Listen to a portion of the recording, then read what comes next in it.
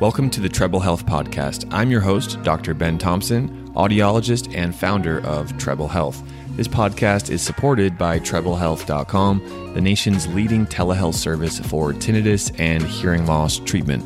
Thank you for being here on our podcast, and make sure to subscribe to get our newest episodes sent straight to you. Let's get ahead with today's episode. Hello, my name is Dr. Ben Thompson, founder of TrebleHealth.com. I'm an audiologist and tinnitus specialist. In this video, I will focus on vertigo, dizziness, and tinnitus. If this topic is of interest to you, please give a thumbs up to this video and make sure to subscribe to our channel here by going below, finding that subscribe button. Personally, it would mean a lot to me. Vertigo is dizziness that can last from seconds to hours, and it's usually described as spinning, rotating, or disequilibrium. If that's not hard enough, there are some cases where vertigo can lead to nausea or vomiting. Can vertigo and tinnitus occur together at the same time? Yes, there are some conditions that have vertigo and tinnitus as some of the main symptoms.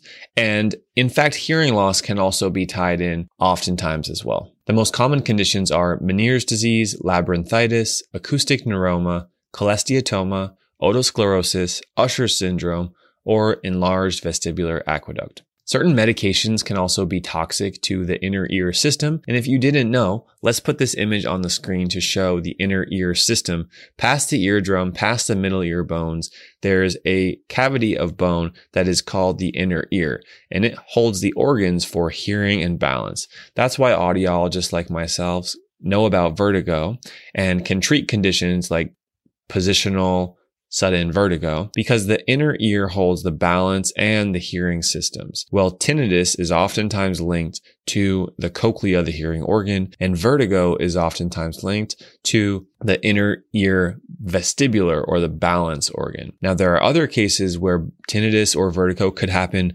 from the brain or the nerves, but it's important for you to know the full connection between the anatomy and different parts of the ear and the brain and how that links together for vertigo and tinnitus. It's worth mentioning that the nerve that connects these organs to the brain runs through a small channel behind your inner ear towards the brain.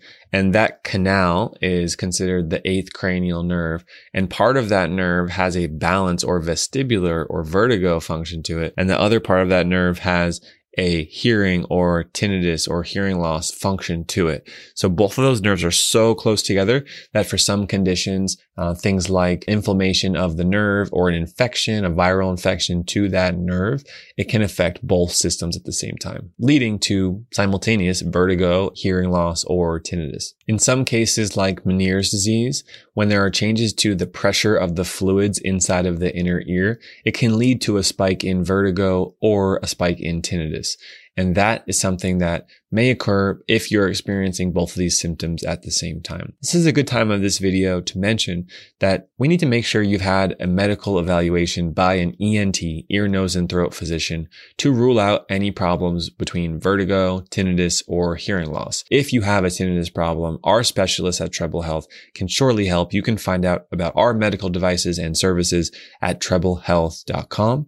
Let's continue with the video. What do you do if you have vertigo and tinnitus? Well, number one, go to that ENT doctor, go to that clinic. They're going to do a hearing test to make sure there's no hearing loss, because tinnitus is the number one symptom of hearing loss. Even slight hearing loss can be related to a tinnitus, so that would be relevant. Plus, certain kinds of hearing losses can be related to things like Meniere's disease. For example, if you have hearing loss only in the low pitches, it might be related to Meniere's disease. However, it could be genetic hearing loss or something different. While some cases of vertigo can resolve on their own, others can benefit from medical treatment or interventions, including medications and surgeries. Sometimes lifestyle and diet changes can be successful at reducing vertigo symptoms or frequency of vertigo spikes. And that's something that would be either recommended under the guidance of your doctor and or a nutritionist. If you were managing Meniere's disease, for example, and you went through some lifestyle or diet changes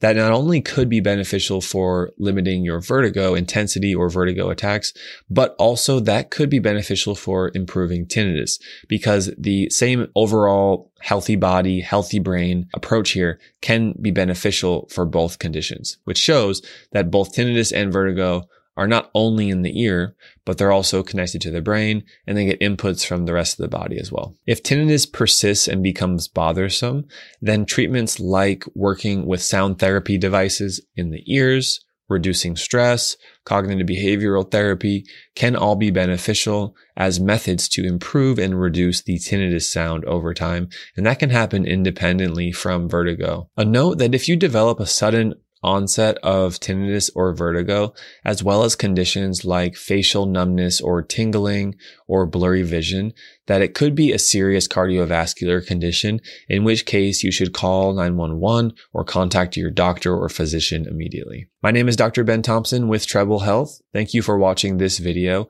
As an audiologist and someone who cares deeply about those who have tinnitus, I want to share that we've had numerous success stories of patients who have vertigo or Meniere's disease, dizziness, disequilibrium, and tinnitus, and working with our team, they're able to reduce their tinnitus over time using sound therapy devices on the ears, as well as one-on-one coaching appointments with our audiologists to reduce stress, improve sleep, improve attention and concentration for tinnitus. Thank you so much. Please, as always, like this video, subscribe, let us know if you have any comments, and thank you for being here. We'll see you on the next video. Bye-bye.